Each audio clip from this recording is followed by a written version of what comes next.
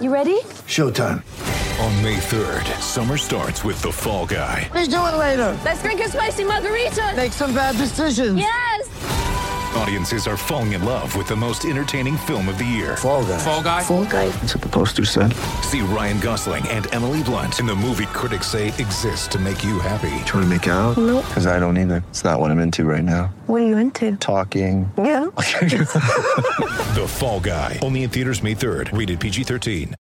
This episode of Gators Breakdown is brought to you by Manscaped. Get 20% off plus free shipping and 2 free gifts when you purchase the new Perfect Package 3.0 kit with promo code Gators.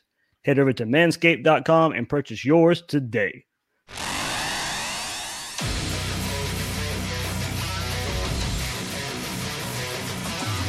Gators Breakdown, the Gators fan podcast, because there's never a dull moment in Gator Nation.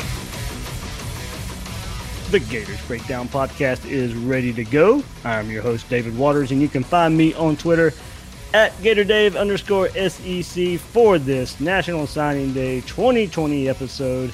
And joining me for the National Signing Day episode is co-host Will Miles. You can find him on Twitter at WillMilesSEC and his site readandreaction.com. Will, it was we'll get to it, of course, but an eventful day for National Signing Day for the Gators. Not a lot of action, as we knew coming into today, but the Gators did, lost one, gained one, had most of the guys wrapped up when Wednesday hit. Yeah, National Signing Day these days is pretty anticlimactic with all the signings that happen in December. You pretty much, from a points total, it's really hard to move around just because there aren't a whole lot of top 100 guys left. Florida obviously had one on the board today, and he chose to go to Miami, so I'm sure we'll get into that. But not a whole lot of room. Not a whole lot of room to move around. So Florida missed today, but it's not the end of the world. No, ended up getting a nice surprise there with Princely, and I'll say his last name later as good as I can. But Princely, we'll nail that down there. I was hoping Florida would send out a pronunciation guide, but they did not. So that was the hardest part of the day for me. It was like, okay, now we got to learn how to say Princely's last name. So, we'll give our best shot there. So I'll say Yuman Milan. That's how I'm going to say it, Will. Hopefully that's right. That sounds good, man. I'm just going to go with Princely, and we'll talk through it like that. But once I send up the guide, we'll certainly learn it. Absolutely. I messaged him on Twitter, but just to see, because I was like, that's the pet peeve of mine of mispronouncing names there, because these are people, but hey, Mick Hubert, have fun with this one. So I'm sure Mick will figure it out for the first game of the year. And hey, if he's playing the first game of the year, we're going to be happy with the signing. So. Hey, if Mick Hubert does, he'll pronounce it right too. But if not, I'm sure there'll be some clever nickname. Yeah, well, hey, that just means football season started, man. So I'm getting a little bit punchy now. We're still like 7 months away, and it's just too long. All right. So yeah, we'll get into all the headlines and happenings here on National Signing Day 2020. For the Gators. But before we do, remember you can find Gators Breakdown at news4jax.com/Gators Breakdown. You'll find all the episodes there. Go back and listen to the interview with Cornelius Ingram from this past week. Really gave some insight there on Dan Mullen, the tight end position, and if he'd be interested in the open tight end coach position role that the Gators have. As I say, you probably get somebody with experience in that role, but if a call was made, Cornelius Ingram gives his thoughts and his interest on the last episode of Gators Breakdown. If you missed that one, as I said, news4jax.com/Gators Breakdown. That's where you can check it out. Please rate and review the show, if you don't mind, on all the platforms out there and on social media. Follow Gators Breakdown on Twitter and Facebook at Gators Breakdown. So also, reminder, speaking engagement for the Fighting Gators Touchdown Club in Gainesville on April 23rd. I'll be in Gainesville on April 23rd. With the Fighting Gators Touchdown Club. It'll be right after the spring game, so a lot will be discussed. The rest of the schedule this spring consists of Gators basketball writer Chris Harry on February 27th. March 26th will be Coach Savage and head coach Dan Mullen on May 28th. So, well, let's get into it. The rankings of where the Gators ended up on the 24/7 Sports Composite here. 25 commits for the Gators, and that gets them the 8th ranked class on the 24/7 Sports Composite. Now, this is not counting the transfers, of course, that Florida was able to pull in here, but this is counting the still 2 commits that did not sign today in Mark Britt and Leonard Manuel. We'll talk about that situation later. But Florida has 1 5-star, 17 4-stars, and 6 3-stars, and a 2-star punter for a score of 274.36. Georgia has the top-ranked class at 313.3 points. So Georgia with the top-ranked class with a big splash on signing day to stay there. Alabama 2, Clemson 3, LSU 4, Ohio State 5. No, that was not the college football playoff rankings I just rattled off there. But as you can see, the correlation. Texas A&M 6, Auburn barely in front of Florida at 7. As I mentioned, the Gators are 8th and 6th in the SEC, followed by Texas at 9 and Tennessee with a good finish to get into the top 10. Will 7 SEC teams in the top 10. That's life in the SEC.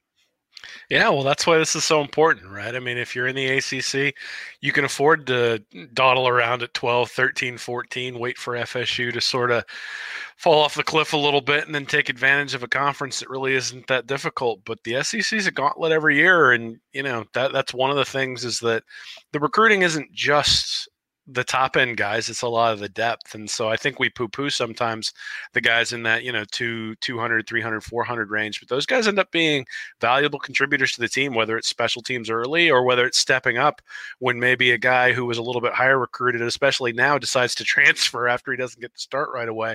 And then you need that depth. So, certainly I think it's important that they sign 25 guys. I think it's important that they bring in the first 5-star just for sort of the perception of the program. I know they brought in some other transfers who are 5-star talent, but to bring in a guy who's going to be here for 3 years, and if they can put him to the NFL in 3 years, then that gives you a selling point to the next 5-star guy that comes through. And so I think there are a lot of good things in this class, but obviously whenever you're not number one, there are things you can do better. So certainly I'm sure Mullen will be taking a look at that and the rest of the staff as well. All right, let's take a look at the headlines and the happenings of why the Gators pretty much stayed where they started the day. And we pretty much knew coming into the day that Xavier Henderson and Justin Shorter were going to be signing. Henderson would be the only one signing early in the morning. Well, a commit that's out there that would affect the rankings. As I said, Justin Shorter would not affect the rankings here being a transfer. So, only a couple realistic targets and throughout the day. And I'm going to start with the pleasant surprise and the good news of the day. First, Princely, here we go again. UMass. I don't know. I'm going to butcher that every time. But from here on out, it is going to be Princely. So just get used to it, Gator fans, until we get something from Florida on that. So 4-star, strong side defensive end, 6'4", 249 pounds, out of Texas, the 241st ranked player in the country. Gabe Brooks for 24/7 Sports offers this evaluation of him. Taller, longer frame defensive lineman with outstanding frame potential, ample space to add good mass, fully scheme versatile with experience inside and outside. Frame suggests he could outgrow his traditional strong side defensive end designation. Long arms allow for encouraging disengaging potential. Active against the run, flashes impressive lateral quickness relative to size and position, a good athlete with a verified 5.0740 and a terrific 4.37 shuttle, pursues well relative to size and position, height can at times create pad level and leverage issues, gets off of quickness, consistency can improve, will need added play strength to maximize power in the phone booth, can expand pass rush repertoire. Versatile defensive lineman with great functionality in multiple fronts, projects to a high major level with all conference potential and long-term NFL draft ceiling. So, the Gators are getting a player here that in his senior season finished with 90 tackles, 27 tackles for loss, and 10 sacks. Quickly, of course, the highlight videos out there. Of course, they're showing the best the player offers, but the one I saw out there, when he gets to the offensive player, He's laying the wood. He's hitting them hard. He's throwing them around like a rag doll.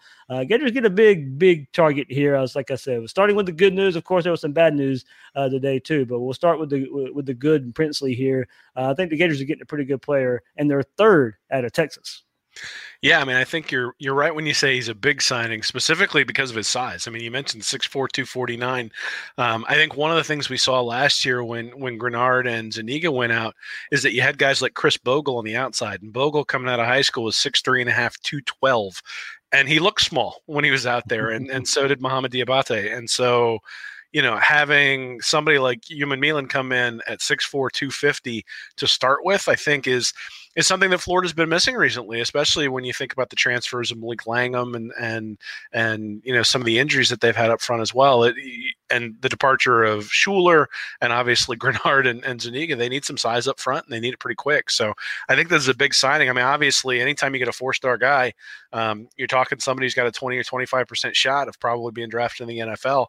And that's kind of what you're seeing there. And like you said, you've looked at some of his film. I haven't had really much of a chance to dive into it yet, but you've looked at his film, seen some explosivity, seen his ability to get to the quarterback. And you don't get 90 tackles and 10 sacks by being by being substandard. 90 tackles is a lot in a high school season, which means he's active. It means he's getting after the running back and probably has a pretty good motor too when a play gets past the line of scrimmage to be able to chase people down.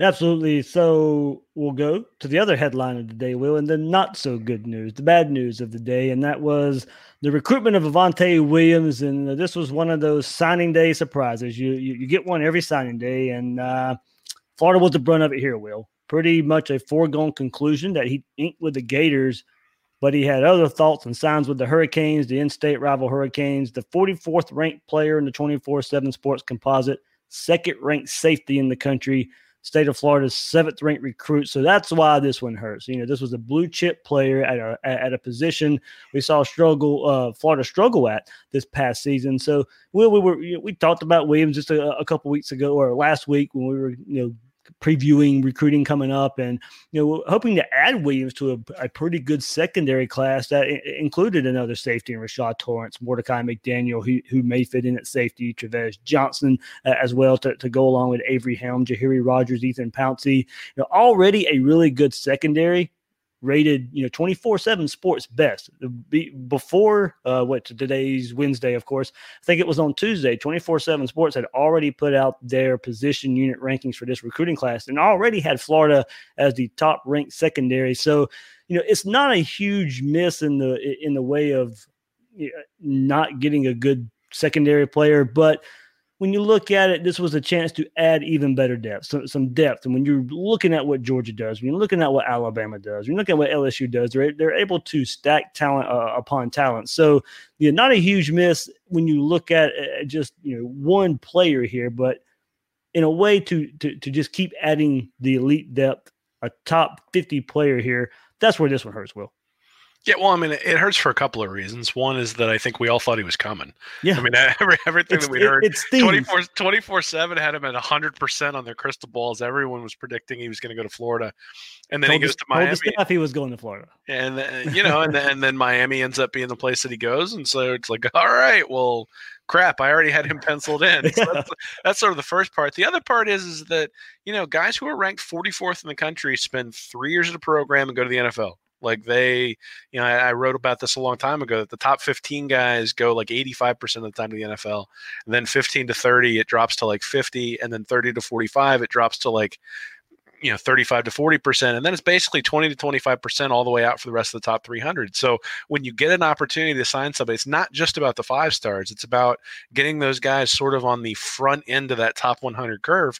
They usually turn out to be difference makers. And if you think about the Florida defense, in the games that Florida struggled in last year, I mean, even when you think about Kentucky, but then when you think about LSU and you think about Georgia, there weren't a whole lot of turnovers and there weren't difference-making plays on defense. I mean, you think about some of those Urban Meyer defenses where you've got Reggie Nelson out there just blowing people up. You got Major Wright coming over and taking out people on the sideline of the game against Oklahoma. You got Ahmad Black making a ton of plays back there at safety. And so, there are guys back at safety who are good and are usually where they're supposed to be, but some of them are physically limited. Some of them are limited in terms of, knowing the scheme or blowing coverages from time to time. And so, somebody back there who can really be a difference maker would be a big deal for Florida to bring in.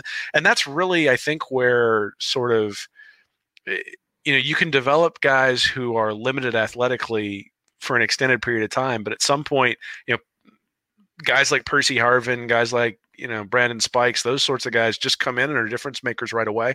And Florida needs a couple of those guys. And, I think Dexter and Wingo have an opportunity, and Henderson have an opportunity to be that guy this year. And we'll see whether they're able to do it. But certainly Williams would have been that type of player as well.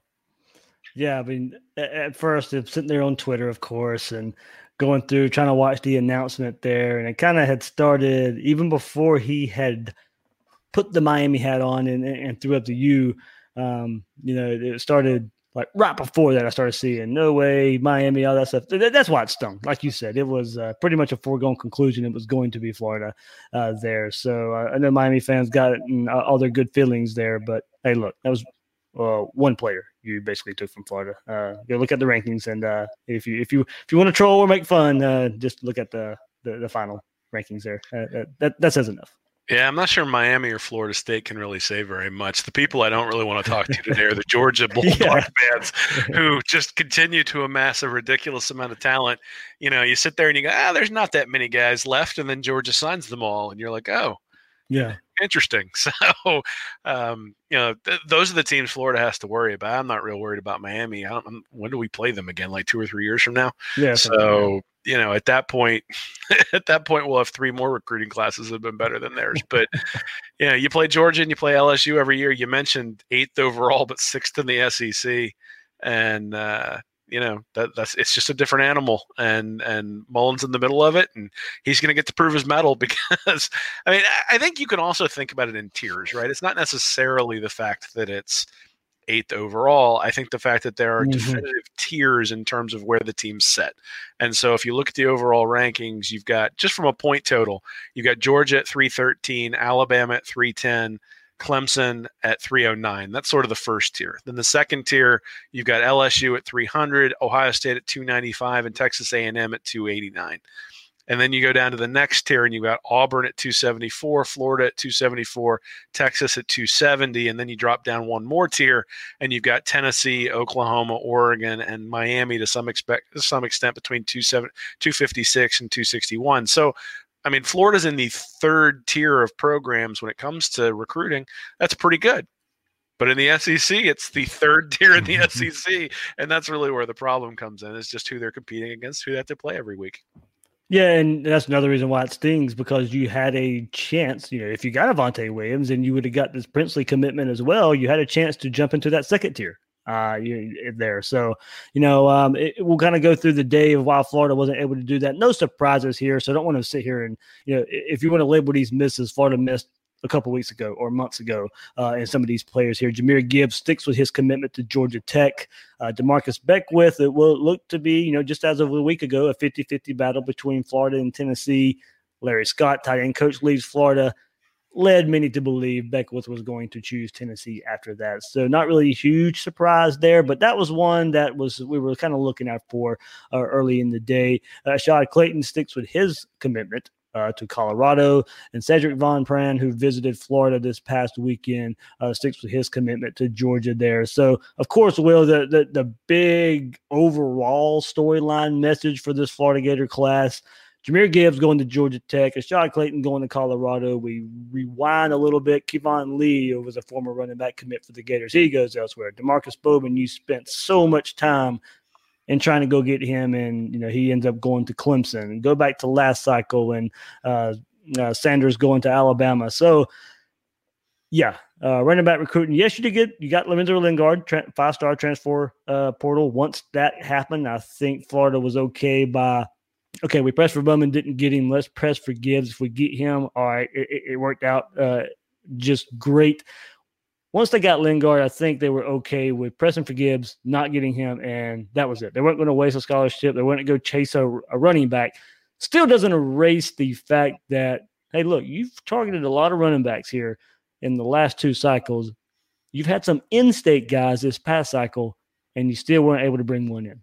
Well, that's the big issue, right? Is that you've got guys from DeLand and Lakeland and guys who are in traditional Florida recruiting areas who aren't necessarily choosing the Gators and are choosing programs. I mean, you get a guy who goes to Miami, all right, well, that's at least in state, but you get a guy who goes to Clemson and you go, those are the guys you really need to make sure that you're pulling home. And, they just haven't been able to do that thus far. And I know people get mad at me when I say that Mullen's a good recruiter, but not an elite recruiter, but we have 3 years of evidence now that this is pretty much what we're going to get top end from the current staff as it's constituted, and Mullen is the head coach. So maybe before you move on to that, you saying that does also not mean he's not an elite coach. I mean, those two things can be separate. Well, they're going to have to be because Florida wants championships. And if we're still sitting here, 3 years from now saying, well, now's the year we got to beat Georgia, there's going to be a segment of the fan base that's madder at Mullen than they are at Mike White right now. And, the reality is that yes, they need to bring in-state 5-star guys who are sitting in your backyard. And the big problem at running back is going to be, so let's say Lingard comes in, plays 1 year, is outstanding, and leaves. Let's say Pierce plays well enough to think he can go into the draft after this year. Who's left on the back end? And maybe one guy transfers this spring. Yeah, so I mean, the depth at running back hurts when you bring in a guy who only plays for a year. That's one of the challenges with playing the transfer portal. Now, obviously, you upgrade your talent in the short term, but it also harms you down the road in some capacity. And so you can see it a little bit with guys like Grenard and Grimes and Jefferson, where you bring those guys in and it sort of throws off your timing in terms of having high quality depth. There's a guy there who's going to play, and the recruits see that he's going to play, and then do they decide to come? And we talked about this with Muschamp, where he brings in Driscoll and Brissett the same year, and it really sort of set everything back from a quarterback perspective because people knew they were competing with those two, and then Brissett leaves and Driscoll doesn't work out, and all of a sudden you're left with Skylar Morenweg playing late in the year. So, look, I think. Roster construction, especially in the days of the transfer portal now, is going to be a little bit different. I think Mullen has proven that he can use the transfer portal, but I think it's a little bit dangerous to rely on that consistently when your rivals aren't relying on it. I mean, really, people are sort of picking the guys who are deciding to transfer out of Georgia in the transfer portal, not necessarily Georgia having to use the transfer portal to fill out their roster. And that's the danger, especially as you get to these full classes. So you got 25 guys coming in, and then you've got the transfers who are coming in as well. And at some point, you start filling up those counters. You're not going to be able to bring in Shorter, Lingard, and Cox and Pouncey all in the same class next year because you're likely not going to have those same number of counters next year as you do this year. And so they're not going to be able to bring in 4 transfers to replace these guys. So, hey, I hope Shorter gets to play right away. I hope Lingard gets to play right away. We get to see Shorter, Lingard, and Cox all playing.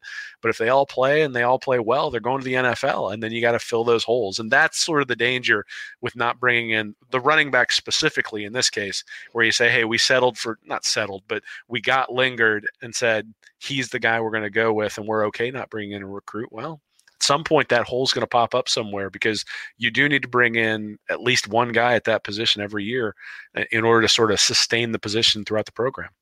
Yeah, and following Twitter just here a little bit, Gervon Dexter just tweets not long ago, wait till Gator Nation finds out, don't believe every report you see. So we'll see what that means. I got some ideas of what that may mean. We'll get into that a little bit later. I'm just guessing here. Zach Evans comes to mind with something like that, maybe, because there's been so many reports about him because he's just everywhere. It seems like every 15 minutes. But we'll see. We'll see what Dexter means by that. Could be something about coaching moves with all that kind of stuff that we've heard the last couple of weeks. So who knows what that means, but that's worth keeping an eye on there. So well, he could start his own recruiting site, Dave. Yeah. Just send out cryptic tweets, and they didn't do real well today, but yeah. Crystal balls weren't good. No, not really. No, well, not for Florida anyway. Yeah. Well, I mean, hey, look, there's good to talk about. There's plenty good to talk about. We'll get into more of this class. There's plenty good to discuss with this Gators class. Still a top 10 class. It's enough to compete. I still think that, but that means Mullen's got to go coach his tail off like we know he can, and we'll see where that ends up. But go ahead. Absolutely, and I think there is one thing. Here's the deal. A couple of years ago, I talked about how sort of early August was a deadline. I put August 1st, but whatever, somewhere around basically before the season starts is the deadline where you really want to look at it and say, hey, we're not going to get much better than this from the recruiting perspective. You need to get early guys in and in your class to sort of set where it's going to be. And if you look back, here in August this past year, the SEC basically played out the way, especially at the top end, played out exactly the way it finished. So Alabama was 1, Georgia was 2, LSU was 3, A&M was 4, Auburn was 5, and Florida was 6th in the SEC. And if you looked at the actual where Florida actually stood in the rankings, they were 10th, and now they end up 8th. So, basically by August 1st, you know where the class is going to end up for the most part. Now things move a little bit because, one school will have 12 guys, but 5 of them will be 5 stars, and one guy will have 20 guys signed, and they'll all be 4 and 3 stars, and the points will be a little bit off. But at the end of the day, you pretty much know by the time the season starts this year, we're going to know where that 2021 class stands. So there's not really a surprise when you get to early signing day or even national signing day. The reality is that if your school is recruiting at a high level during the spring and the early fall, then that's where they're going to end up here in February. All right. So, different kind of ad read here, my friend. One might make some people laugh. We'll see. As you said, you had to make a joke that we're only concentrating on one region. Yeah, well, one type of reads here. We've been selling underwear for a while, and now we're going to a different. Take off your pair of underwear and go with the sponsor. Well, that's right. Well, we talk a lot of ball here on Gators Breakdown. So, here's more ball talk. Gators Breakdown listeners, take care of yours with the all-new Manscaped Lawnmower 3.0. Guys, Valentine's Day is coming up, so get ready with Manscaped, the only men's brand dedicated to below-the-waist grooming and hygiene. 85% of women think bad grooming is a turnoff, and 80% think men should get Manscaped below the belt. Well, I'm excited to be one of the first ones to receive the new Lawnmower 3.0 waterproof body trimmer, and this has become my favorite electric trimmer. This thing's awesome and comes with a ton of great features, ergonomic design with quality ceramic blades built with advanced skin-safe technology, which means no nicks and no snags guaranteed, a powerful motor with quiet stroke technology, and premium lithium-ion battery for up to 90 minutes of battery life. When you get to purchase the new Perfect Package 3.0 kit online at manscaped.com, you get the biggest bang for your buck. As a subscriber, you get 20% savings on your order instantly, a new replacement blade refill for your lawnmower trimmer delivered to your door every 3 months, making sure your trimmer stays fresh and clean. And for a limited time, subscribers get 2 free gifts: the Shed Travel Bag, $39 value, and high-performance anti-chafing Manscaped boxer briefs. So get 20% off plus free shipping for your Perfect Package 3.0 purchase when you create an account and use promo code Gators at manscaped.com.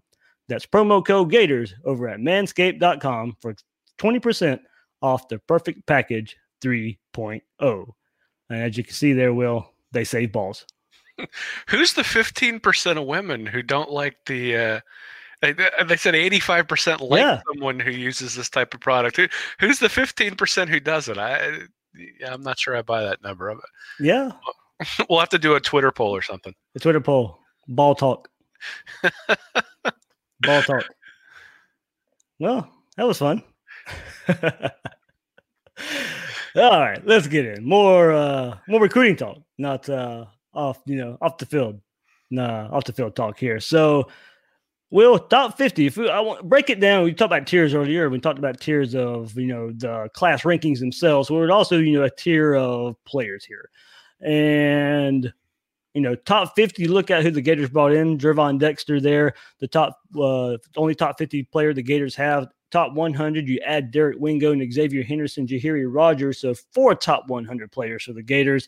And if you go to top 300, 13 top 300 players for the Gators, and that's counting Mark Britt for now as the commit. So had 2 top 50 guys last year That was one more than this cycle, but that was with Chris Steele and Kyer Elam. That quickly changed to just one from last year's class. Now, going back and looking at these classes as they are put out, it's not counting transfers in or out and such. Yes, it's made a huge difference, a huge positive difference for Florida, but for the sake of today and limited time and trying to track transfers from every school here, this is a broad approach. So 10 top 300 in 2019 and also in 2018, 13 in this class, Will. So 3 more top 300 guys in this class compared to the last 2 from Old. Yeah, well, I mean, there's no doubt he's building the talent profile of the team. The question people always ask is, how's he building it in relation to the previous coaches who have been at Florida, and how's he building it in relation to the key rivals that Florida's going to have to play? And actually, when you look at where he is compared to sort of the last 4 coaches at Florida, he's way ahead of Jim McElwain when it comes to point totals, when it comes to top 300, when it comes to blue chips, all that sort of stuff. Well ahead of Jim McElwain. And so I think, the floor for Dan Mullen, not just because of his coaching ability, but just because of his recruiting ability as well, is a lot higher than what we saw in 2017 with McElwain. But if you want to compare him with Urban Meyer, it's really not all that close. So Meyer brought in 12 top 100 guys in his 3rd year when he was recruiting, and a lot of those guys wound up leading Florida to that 2008 national championship, sort of a reload after a lot of the guys left after the 2006 class. And then you look at Zook, he had 6 top 100. Muschamp had 6 top 100. When you look at the total percentage of top 300, Zook had 65%, Meyer had 66%, Muschamp was at 50%, McElwain at 45%, and Mullen at 52%. So Mullen's sort of right in there in line with Muschamp in terms of the number of top 300 guys he's bringing in. And certainly nobody complained about those Muschamp defenses. Mullen's really kind of put an emphasis on defense the last couple of years. And so if he can get that kind of performance out of the defense, then I think we have some confidence that he'll be able to get the offense humming as well, even with maybe the guys that you wouldn't necessarily say, hey, that's it's not loaded with 5-star guys, but he's still going to be able to get them to score points. Well, it's probably a good time to bring up one point in your article here, that your article you just recently released. It was more looking ahead to today, but of course, as we said, coming into today, there wasn't a lot of movement and shaking for the Gators. So we kind of knew, and a lot of what you put in the article still holds weight, no matter really what happened on Wednesday. Really a good point to bring in, I think, the 3rd year for these coaches. You just kind of mentioned top 300 being a difference in some of the recent Gator coaches where we could track recruiting rankings and all that stuff. But what'd you find in Mullen's class? As I said, there's still 2 out there with Leonard Manuel, Mark Britt. We'll see what happens to those guys. Those guys stay in the class. Florida's class will stay right where it's at, and we'll see what happens with Zach Evans later on, if Florida's going to chase that right now. But looking and what you put out there, what did you find in the comparison of the 3-year mark for these coaches? Yeah, I mean, I think what I found is basically 3rd class. Yeah, I mean, I think what I found is that when you look at it, Mullen is a lot more Will Muschamp than he is Jim McElwain, but he is not Urban Meyer or Ron Zook. And if you look at blue chips, he actually compares pretty favorably. So Zook had 57% blue chips, Meyer had 62%, Muschamp had 73, McElwain had 50, and Mullen had 72. So if you look at just blue chip percentage, you'd say, oh, Mullen's doing a great job. He's better than Urban Meyer, better than Ron Zook. But you do have to take into account that back in the early 2000s and really even into the mid 2000s, a lot of times guys who were ranked in the 250 to 260 range, they were 3-stars. So you wouldn't necessarily consider them blue chip guys. And like I mentioned, Meyer had 12 top 100 guys on the team. So and only 13 blue chip recruits. So some of those guys in the lower 200s were not considered blue chip recruits, at least not by 24/7.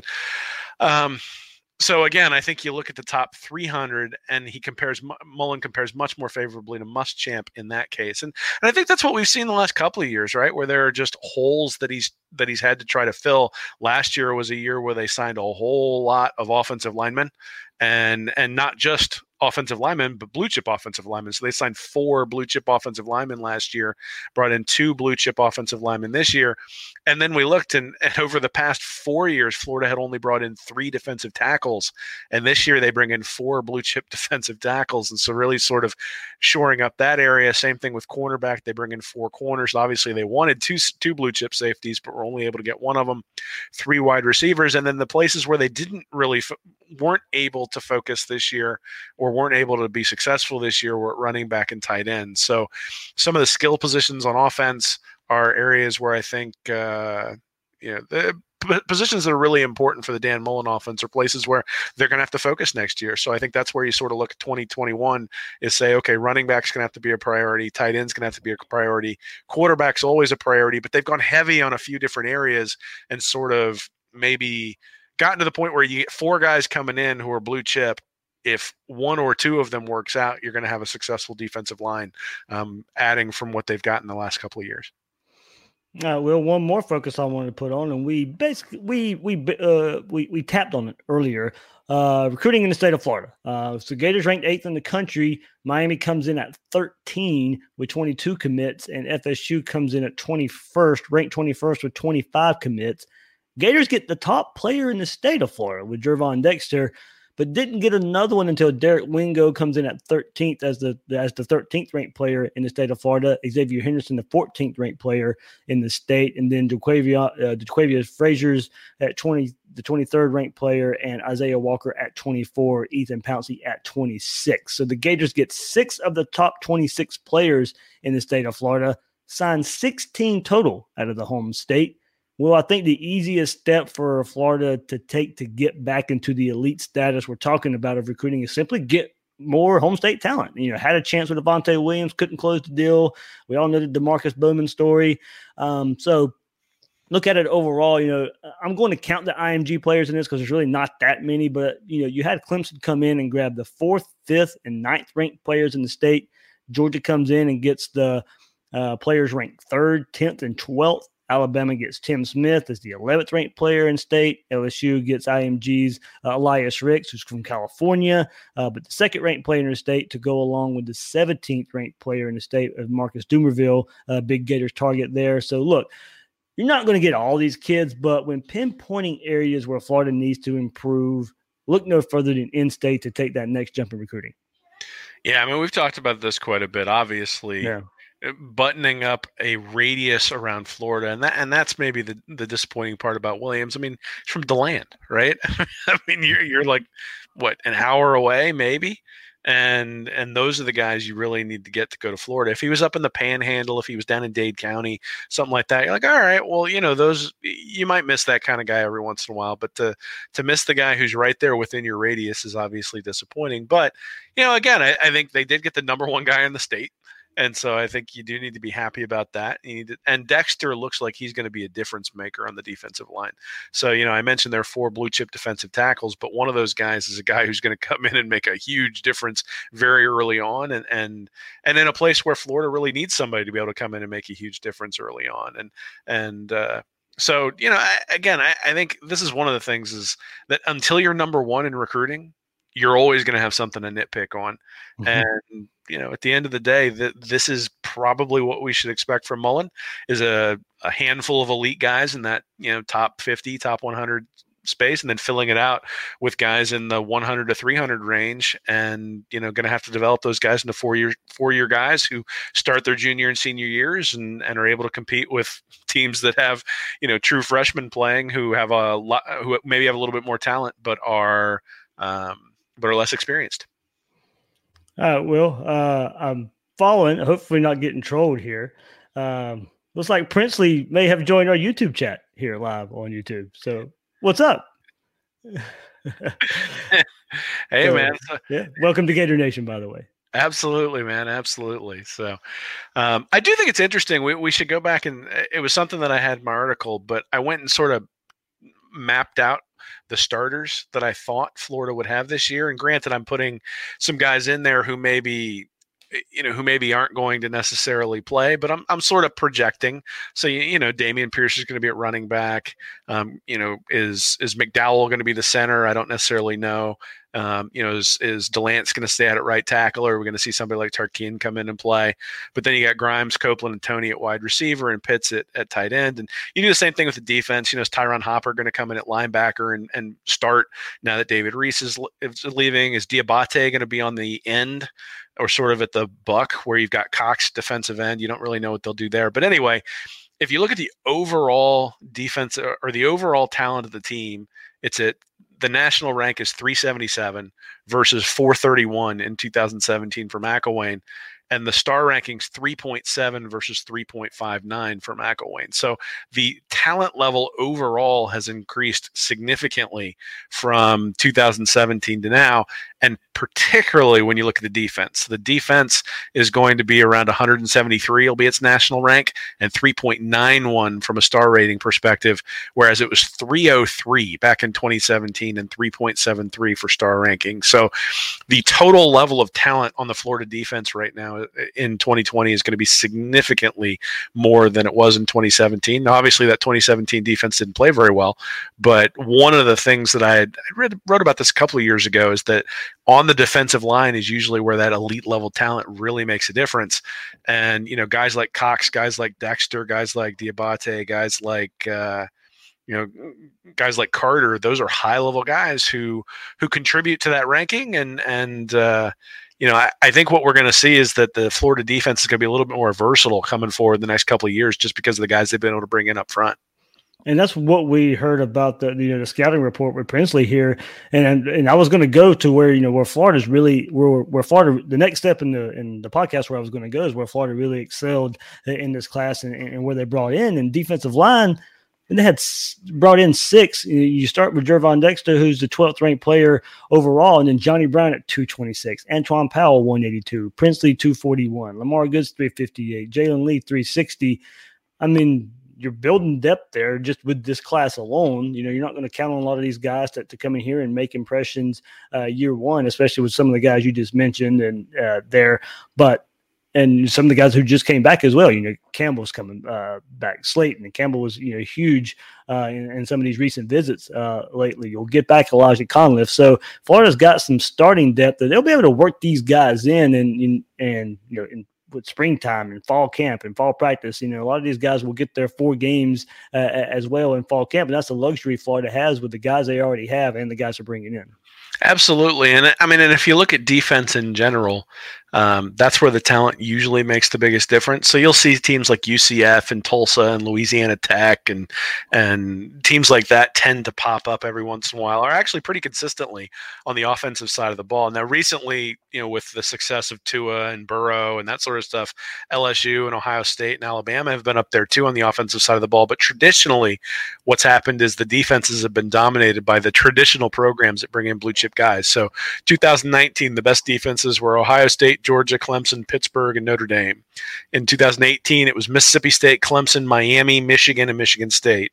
In 17, it was Alabama, Clemson, Wisconsin, Ohio State, and Michigan. So, with the exception of Wisconsin, Michigan State, and Pitt, those are teams that are all consistently recruiting in the top 10 and have a lot of talent on the defensive line. And, Mississippi State had Jeffrey Simmons, who, and sort of that feared defensive line in 2018, that if Moore had been a little bit better offensive coach, that team might have been really good in 2018 if Mullen hadn't decided to come to Florida, thankfully. So I think when you look at it, the place where you can, I don't want to say get away, but the place where non-blue chip guys turn into stars is usually on the offensive side of the ball. It's unusual, or it's less usual, to have 3-star and 2-star guys turn into like monster pass rushers. They could be good contributors and major contributors, but they don't tend to be difference makers. Whereas on the offensive side of the ball, Baker Mayfield will be a 3-star quarterback. You got, Lamar Jackson was a 3-star quarterback. So there is the ability to sort of outperform your star ranking on the offensive side of the ball. On the defensive line and the linebacker positions, it tends to be, the guys with the most talent in high school are the guys who project to be the best players in college, and that's usually what happens. Big shout out here too. It was going on in the chat, but definitely was going to bring it up here when talking about that. And I remember about a year ago, Will had to talk some people off the ledge with the David Turner hire, and it's been a home run hire since he stepped. Pro Football Focus named him defensive line, not Pro Football Focus. Football Scoop Football Scoop named him Defensive Line Coach of the Year. He was instrumental in bringing in a lot of these defensive line recruits, instrumental in hanging on to Gervon Dexter when Georgia's nipping at Florida's heels, trying to get him to flip. I mean, David Turner, I tell you, great find and hire from Dan Mullen. Yeah, well, I mean, obviously he's done a great job from a recruiting perspective, especially when you look this year. But Florida was really good against the run this year too. So especially with all of the injuries that. With all the injuries that Florida had on the defensive line with Grenard and Zuniga going out for extended periods of time, to then be the 13th best team against the run, that I think says something about his ability to coach and his ability to make sure that the defensive line was able to make adjustments. And we saw that throughout the year. I mean, I think we saw Zach Carter get a lot better from game 1 to game 13. I think we saw, Diabate started to step up later in the year. You saw a little bit more playing time for Bogle. So they were working in some of those younger guys, but even guys like TJ Slayton started to really improve towards the end of the year. The game against South Carolina, he was getting turned sideways and knocked out of the holes a few times. And you didn't really see that later on in the year. And they were able to sort of, to sort of stabilize things after they struggled against the run against LSU and South Carolina. And from then on, I think our biggest concern going into that Georgia game was DeAndre Swift was going to go nuts. And they were able to hold him down pretty well and just weren't able to really stop Fromm and get Georgia off the field. But I think from a defensive line perspective, not just recruiting, and recruiting is a big part of it, obviously, and he's done a great job there, but you could see improvement on the defensive line throughout the year last year. And that's really all you can ask for, right? As you come in, you see, all right, these guys are struggling, and are they getting better by the end of the year? And we saw that with multiple guys on the Florida defensive line last year. Well, other places I think Florida really hit this class. Quarterback in Anthony Richardson, the improvement he made from his junior to senior season before he got hurt, the improvement in his numbers were apparent. And what you could see, he was there. He come to here in Jacksonville to work with Denny Thompson, improved his mechanics, and I think that really translated to what you saw on his in his senior season. And early returns from those little short practice sessions they had in bowl prep were really good for Richardson as well. So and a quarterback, big-bodied quarterback, athletic quarterback that seems to be tailor-made for Dan Mullen's offense. So look, and I'm a big fan. I'll say it till I'm blue in the face. You go get a quarterback every class, just because you never know what happens. And it looks like Florida not only just filled a need here, but got one hopefully that looks to be the part in taking that next step at the quarterback position for the Gators here. And offensive line too. I'll stay on the offensive side of the ball. We know the struggles there recently in this past year. You needed some elite guys too, and it's really headlined Isaiah Walker, the 156th ranked player in the country. Joshua Braun flipping him from Georgia, the 269th ranked player, to go along with Gerald Mincey and Richard Leonard. 4 guys here to help build depth. And some of these guys will be on campus early as well. Yeah, so I think when you go back to Richardson first, I mean, you mentioned his improvement, and anybody who's read me for any length of time knows that I really look at completion percentage when it comes to high school quarterbacks, because that tends to transfer the most. And really the idea that that was sort of the harbinger for Burrow having the season that he had, was that in high school his completion percentage was really good, and then last year it wasn't very good at all. And so in 2019, you were like, well, if he improves that, then he'll improve quite a bit. And I didn't know he was going to have 78% or whatever of a completion percentage, but the track record was there for him to be there, because I think he was like 73 or 74 all 3 years he was in high school. And Richardson last year was at 64.5%. But he was 48.6 and 51.5 the 2 years before that. So clearly he has improved and made a significant bump. And that's in the same number of throws, really. So even though he was injured, only played in 6 games, 124 attempts, at least that's what Max Preps has him listed at. And then obviously he's an explosive runner too. Last year he didn't carry the ball very much, but the year before, 95 carries for 924 yards. So averaging almost 10 yards a rush. So he's an explosive player there, and it looks like he's got a live arm as well. So certainly, not going to be ready to step in day one, but Florida doesn't need him to be ready to step in day one. And that I think is sort of goes to what you were saying about having guys in who are, having a quarterback each class and having them, understand it's going to take a couple of years to learn the offense, and don't transfer. We're going to have a spot for you your junior and senior year, and you're going to be a big part of the program. And then obviously offensive line was an area of struggle, and they signed a whole boatload of offensive linemen last year, and I suspect a lot of those guys are going to push for playing time or at least raise the overall competition in the room. And the same thing with Walker and Braun, right? I mean, Braun's a big guy and looks like he'll be able to contribute pretty soon. But then Walker, obviously the jewel of the class in terms of offensive linemen. And really, again, we talked about this a couple years ago with Banks and Blythe. They were recruited as tackles and then moved inside to guard. That's one thing you might see with some of these younger guys is that guys who are tackles, who project as tackles long term, can, if they're able to move inside and play more, play guard, then you're going to get more physicality, more athletic ability at the guard position because you're taking a guy who's really designed to be a tackle but able to take advantage of his athleticism and play on the inside. And then going back and just detailing it even more as we discussed it earlier, and when we were discussing Devontae Williams, 24/7 labeled this, Florida secondary class best in the country. 7 commits, headlined by Jahiri Rogers, who's the 86th ranked player in the country. Ethan Pouncey at 174, Rashad Torrance 331, Avery Helm 340, Mordecai McDaniel 356. Finley Graham, we'll see where he fits, but for this exercise, we'll keep him there. 470th, and Travis Johnson rounded out there, who should be much higher. I forgot to put his ranking there, but it was, I think, 476 maybe, if I'm thinking off the top of my head. Right, so that's one of the more undervalued players.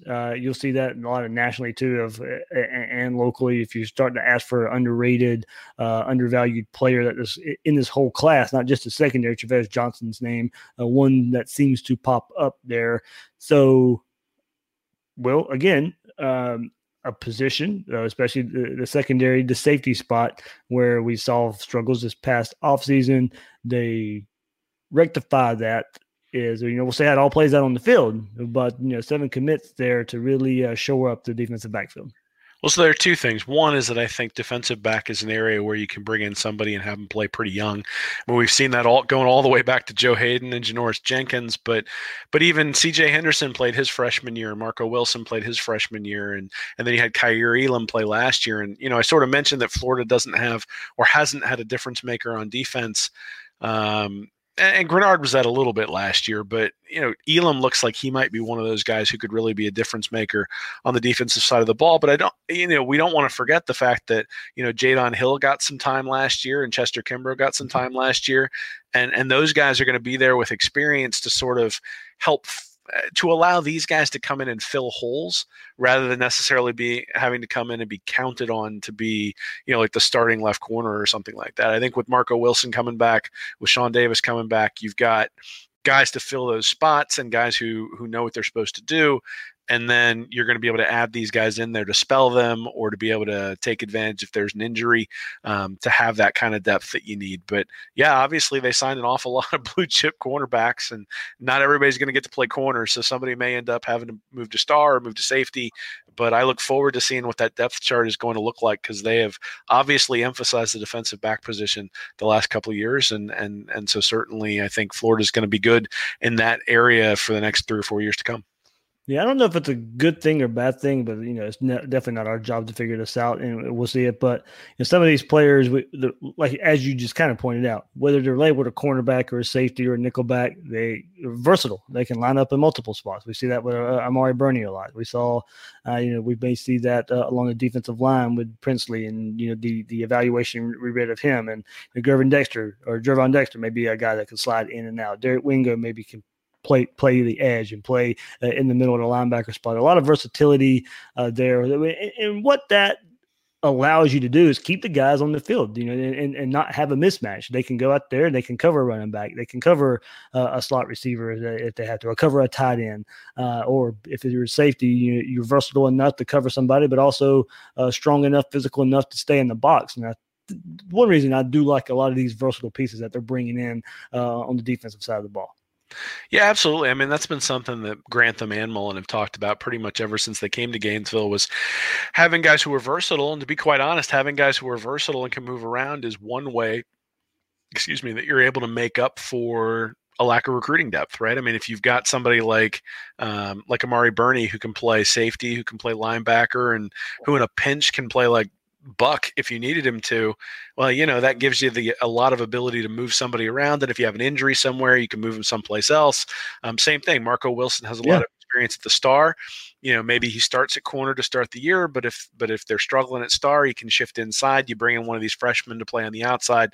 Doesn't necessarily need a whole lot of experience to play man-to-man coverage on the outside. So, yeah, I think the versatility. We've even seen it up front. You saw it a lot last year, especially in pass rush situations, with Zach Carter moving to the inside, where you had Grenard and Zanig on the outside and Carter on the inside, and you really had multiple pass rushers then up front to be able to drive towards the quarterback. And with a guy like Dexter, maybe you won't need to do that if he really proves to be as good as his national ranking says. But having that kind of versatility all over the field is a way to. Obviously, then the defense doesn't know where the rushers are coming from. They don't know, is there going to be a safety blitz? Is it going to be a corner blitz? Is a linebacker coming? But at the end of the day, you still want a guy out there who can do everything well, rather than a guy who just than a guy who's versatile in a way where he's good in a lot of different places. And that's where you get excited about guys like Dexter and Wingo and Rogers. Those guys, Wingo in particular, somebody at linebacker who Florida, to be quite honest, has had to paper over some of the deficiencies that they've had in pass coverage at the linebacker position. And with guys like Wingo, Hopper from last year, and Bernie sort of filling into that role, I don't think we're going to see that very much anymore. I think that those guys are going to be able to hold their own in coverage. A big important part for this signing class, Will, and of course this come out a few weeks ago, but all the early enrollees that's going to be taking part here. We already knew about these, but just to go over one more time for this signing class, you go quarterback Anthony Richardson there. Always important, I think, to get your quarterback to be an early enrollee around the program, learn the offense, get adjusted to. It's a whole lot different being a college quarterback than a high school quarterback. A lot is thrown on your shoulders here. So a lot for Anthony Richardson to learn. So I always like seeing the quarterback here as an early enrollee, but also offensive linemen, because those are the guys who, to me, have to make the most physical transformation of any position group on the field. So getting Joshua Braun and Isaiah Walker, your two stalwarts along this offensive line in this recruiting class, at that position. Richard Leonard comes in as well, getting three of your four offensive linemen in here as early enrollees, getting them in the weight room, all these mat drills that we see that just started today. Dan Mullen was doing mat drills with these players. Important. I really think for getting those guys in here early. Running back Lorenzo Lingard as well, Jordan Pouncey, Lamar Goods, Antoine Powell, Rashad Torrance, Jahiri Rogers, Ethan Pouncey, and punter Jeremy Crawshaw as well round out the early enrollees. But, just looking at it and the guys who are on this list, I really just pinpoint the offensive guys because are the ones that are enrolled, because they're positions of need that are really beneficial to get that early experience. Absolutely. And I think in some respects, it's actually even more important because of some of the attrition that Florida's had at various positions over the last couple of recruiting classes. And you always sort of expect that with the transition class, that there will be guys who leave and guys who don't work out and things like that. But, you've got the second David Reese, who's coming off an Achilles injury. You got Noah Banks, John Huggins, Chris Bleich, and Randy Russell, as well as Justin Watkins and Malik Langham from that 2018 class, who are no longer with the team and aren't contributing in 2020. And then you go to 2019, you got Chris Steele, obviously, but then RJ Henderson, DeJuan Black, Davey Hammond, Jalen Jones, and then Wardrick Wilson, who hopefully will be with the team soon. But again, that's a fair amount of guys who from those two classes who aren't going to be able to contribute. So getting all these guys in early, getting them experience, I think, if for no other reason, to be able to build depth becomes very, very important. But even beyond that, there may especially an offensive line for me. Absolutely. But, there's going to be some starting opportunities there. I don't think you can look at the film of that offensive line last year and say any of those jobs are secure. I think you look at it and say you're going to have to earn your job this year, just like you said that about Franks after 2017. I think that's the way it's going to be. I don't think you can look and say, oh, we're penciling in this guy at left tackle or right guard or anything like that. I think there was improvement throughout the year. I think you look at a guy like Ethan White and say, hey, he really came on towards the end of the year. But at the same time, if Braun or Walker shows to be much better than those guys who are out there, I think they're going to play because, you're talking about an offensive line that ranked, 100th or worse in just about every major analytical category, especially when you're talking against the runs. There's plenty of room for improvement there, and if the young guys prove that they have the ability to contribute, they're going to get the opportunity. All right, so final thoughts on 2020 and get some of your thoughts out there as well. Might not be done here in the 2020 class. You've mentioned many times Britt and Manuel awaiting test scores. We'll see what happens there. Running back Zach Evans supposed to be visiting in March. We'll see how that plays out. The report also come out today. ESPN said he may make a decision tomorrow on Thursday. As I said, who knows where that storyline goes, but worth keeping an eye on, worth watching the next few weeks of these guys. Britt's deciding February 20th between Florida and Ole Miss. If he gets the test scores, he'll be a Gator. Manuel would have to wait till April and get his scores there. So ask you Gators Breakdown listeners out there to give us some of your thoughts on what you thought on this National Signing Day for 2020. And at C3 says it was a really good class. It wasn't elite. There's a difference, and it's worth exploring that difference and what it means moving forward.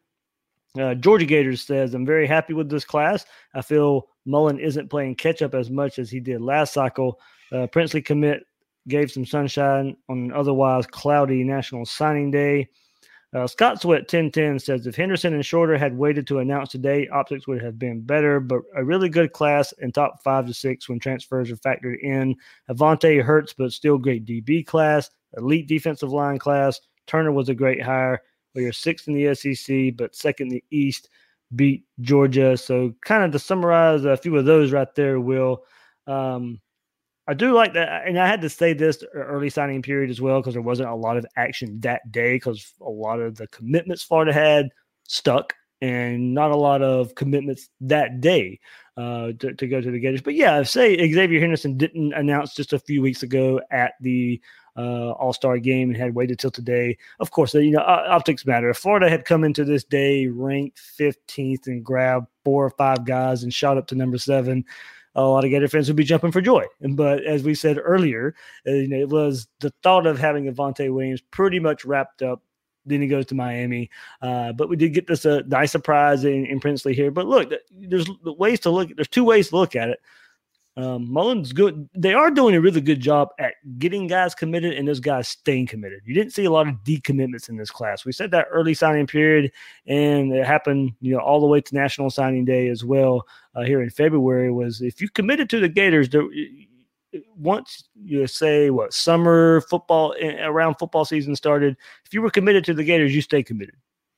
Yeah, I mean. Look, I mean, the recruiting has gotten better each of the 3 years that Mullen's been in charge. It is light years ahead of where it was under McElwain.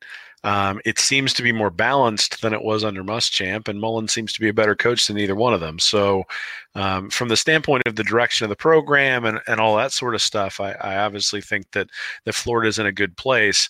Could they be better? Absolutely. Can we look at something and say, hey, Mullen's a better coach on the field than Kirby and Orgeron and Malzahn and all those guys? Sure, we can say that. But at the end of the day, this is a big part of winning in college football. And so it's a big, people who only want to watch the games are going to get annoyed, and people who only want to count stars are going to get annoyed because there's a little bit of truth on either side, which is part of what makes it fun to talk about. But yeah, obviously we'd love to have 3 more 5 stars on the roster, but these guys are going to represent Florida well.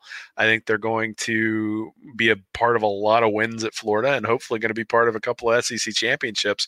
They'll get the opportunity. I mean, the reality is that there are going to be a couple of moments every year where Florida's going to have an opportunity to take out somebody like Georgia and get to that championship game, or take out LSU when they have an opportunity. And, maybe it's a guy like Dexter. Maybe it's a guy like Avery Helm, who's down at 340, who's going to make a play. Maybe it's a guy like, Fenley Graham, who gets an interception, or Jonathan Odom at tight end, who's ranked 703. But at the end of the day, the staff saw something in him. And if he turns out to be a guy who ends up being a 2nd or 3rd round NFL draft pick, then, this class looks a lot different. And I think that's sort of maybe where there's truth on both sides to this whole argument. But obviously, yeah. I mean, at the end of the day, you don't want to lose to anybody in the SEC. Yeah. So when you end up 6th, you're like, all right, there's stuff we can do better. Funny, Will, you kind of go along your same lines here. The Athletic with a really nice article going back and looking at the 2006 signing class, one we kind of panned under Jim McElwain. 2016, you mean? Yeah. What did I say? You said 2006. Oh, it's okay. 2006 class is pretty good there, Dave. Yeah, 2016. Well, yeah, 2006 was, but according to The Athletic, the 2016 class was as well. They had them third. They re-ranked that class as third overall. So, P. Ryan, some of the receivers there that Florida just had, the Zuniga in that class as well, I think. Slam Jim McElwain, rightly so. But when there is some credit to be given, we can give it to him. Well, I mean, again, I think. But there's a reason he was fired. We knew that he wasn't coaching that talent up to their level. Yeah, well, and I think it's the same thing. I think the guys that they've signed in 2020, I think the guys they signed in 2019, I think the guys that signed in 2018 are all going to be major contributors to big wins for Florida. I don't think that's in question. I think these guys, when we say top 8, there's room to improve. Well, I mean, the reason there's room to improve is that you've gone 10-3 and 11-2. You haven't gone 15-0, and 15-0 is the goal at Florida these days. Making the playoffs needs to be the goal. That's sort of the next step for Mullen. And in order to do it, he's going to have to take out some of these big guys. So those big guys are getting stronger. Florida's getting stronger too. You can only put 22 guys on the field, and maybe that's one of the saving graces is that, Georgia's brought in 32 5-stars or something over the last 4 years, and not all of them are going to be on the field. So, Florida's going to have a shot. I mean, these are all very, very good players, and Mullen has proven to be a really good coach. And that's one of the things I think people get upset about the staff, and maybe it's inability to close when it comes to recruiting. But if they're making the guys that much better on the field, obviously that's something you have to consider. All right, a few more thoughts here from the listeners here. Tommaso63 says, it's weak. It's going to be tough to beat Georgia after today's results. Taylor Chase says, very good class. Filled all of our needs except running back, but missing on Avonte Williams, Tim Smith, Bowman, etc. Keeps it from elite category, as we kind of say, those were in-state guys as well. So that's definitely where it hurts. Paul Simmons, Broster Del Mar, says, great class. Had a chance to be elite, but we didn't get it done. Complete failure at running back. 74% blue chip percentage. Happy with where we are, but need to take it to the next level. RJ Gatorgrad 929 says, I can't get worked up over the decision of 17, 18-year-olds. Those that wanted to be Gators are Gators, and I'll cheer for them as long as they are here. Wish all the players luck wherever they decide to go. Jacob Reeves says, I think it's a good class and definitely filling some needs. However, I already saw Dan is changing some coaches' roles in recruiting, and I hope does something more to allow us to compete better with LSU and Georgia. Improve recruiting with how we develop players is fire. Last one here. Hopefully we can make the playoffs. All this will change. I still believe the perception at UF is that we haven't beaten Georgia, so that it is hurting us as well. Well, that brings up a pretty popular topic from when Mullen was hired, and it was all he's got to do is win games and the recruits will come. Somewhat true. That wasn't my line. There was a lot of the fan base line, it was a point of contention. There was a lot of debate about that thought, and you know what? I think it probably still remains to be seen. I think it has helped, and I don't think it's helped as much as people thought it would there. I've always had the adage, recruiters recruit. Kirby Smart's known as a recruiter. He recruits well. Dan Mullen is known as a great coach, develops players. He does that. Does he have to be an elite recruiter? I still think it will take some time to see that in winning the ultimate goal of a national championship. But that's kind of where it stands right now. Yeah, I mean, we've all experienced a good salesman, and the guy could have gotten you to buy anything. And we've all experienced we've all experienced a guy who's not a fantastic salesman, but is required to do sales for part of his job. And you're like, all right, like I'll buy your product, but I'm not necessarily going out of my way. I'm not jumping up and down. And that's kind of what I feel like maybe is a little bit of sort of the experience, the difference between Kirby and Mullen is you look at Mullen, you go, all right, if you're really on board and if you really believe in Mullen, then you're excited to be there. But he's selling his product, and I think Smart is able to sell a vision that's maybe a little bit different than what Mullen does. But I mean, again, I think the missing out on Bowman, the missing out on Williams, those sorts of things, those are going to happen from a year-to-year basis. Mhm. The issue is that it's now 3 straight years where that kind of thing has happened, and we've gotten that sort of trend. And I'm really hesitant to say, all right, we brought in these transfers, so we need to rank the class higher, just because you're not getting the same level of output from those guys that you bring in as transfers. I think it's good that they're here. I think it's better than the alternative. I mean, certainly you don't want to be you don't want to be filling holes with 2-star guys on the transfer wire, and I think they'll contribute and they'll be valuable Gators. At the same time, you don't want to live that way consistently, but that's the way that Mullen has had to live consistently, just because, you know, for some of the big time guys he's had to bring in, he hasn't been able to reel them in yet. And, you know, does beating Georgia get you there? Maybe, but I think that has more to do with uncertainty around Kirby. I mean, the reality is if Florida beats Georgia next year and goes to the SEC East or wins the SEC East, I think the heat's going to get pretty hot up there in Athens. Mhm. Because, I mean, it's like number 1, number 2, number 2, number 1. Like, those are the classes he's bringing in.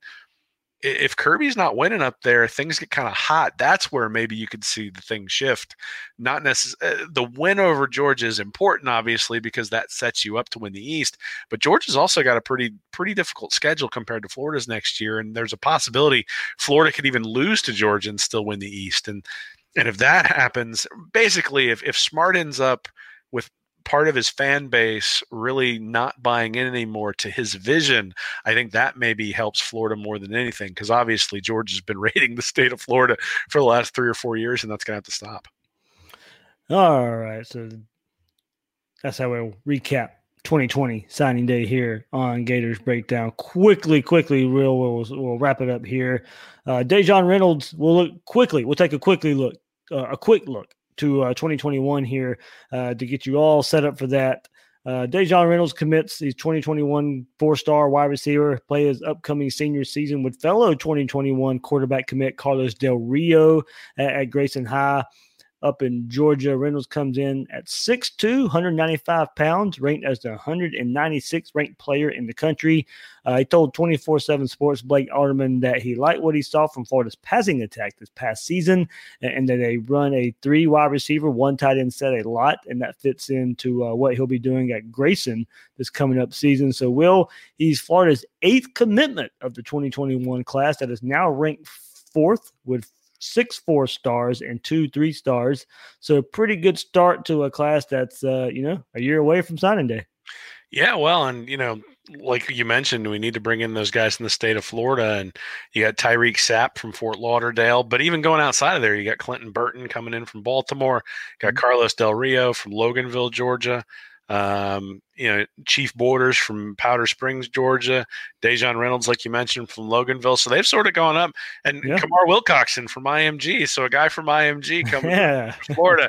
So maybe he'll break the curse, and we'll bring in some more guys from IMG in the not too distant future. But yeah, I mean, obviously 4th sounds great. I mean, that's where you want to end up, but you're only 8 recruits in. Again, I'd encourage people to go and look at where you are in sort of the middle of August, maybe. And that's really probably where you're going to end up, plus or minus a spot or 2. And so if Florida's sitting there at 4th, August 1st, I will be jumping for joy, because that is indicative that they are going to be up there with the LSUs and the Georgias and the Alabamas of the world. But obviously it's a good start to be where they're at. Their star ranking, I think, is like 91.5. Yeah, pretty good for the 2021 class thus far. And historically under Mullen, those star rankings have started out kind of low, and then he started to add more and more talent as the season's gone along. So if he starts out at 91.5 and starts adding more and more talent, he's going to end up in that 92 or 93 range. And that is where Georgia and Alabama and LSU are living right now. All right. So that's a quick look, about a year away from 2021 there. So we could be keeping our eye on that. But as a recap of the 2020 signing class, National Signing Day, Will, anything else, man? No, man, I'm just excited to see these guys on the field. I mean, there are some really good players in this class. There's some guys who are going to start. There are guys who are going to start early, and I'm really excited to see what they can do. And we're only a couple of months away from the spring game, man. So we'll get to see them out there pretty soon, at least a fair amount of them. Yeah, absolutely. That's Will Miles. You can find him on Twitter at Will Miles SEC and his site readandreaction.com. I'm the host of Gators Breakdown, David Waters. You can find me on Twitter at GatorDave_SEC. Guys and girls out there, thanks for listening to this episode of Gators Breakdown.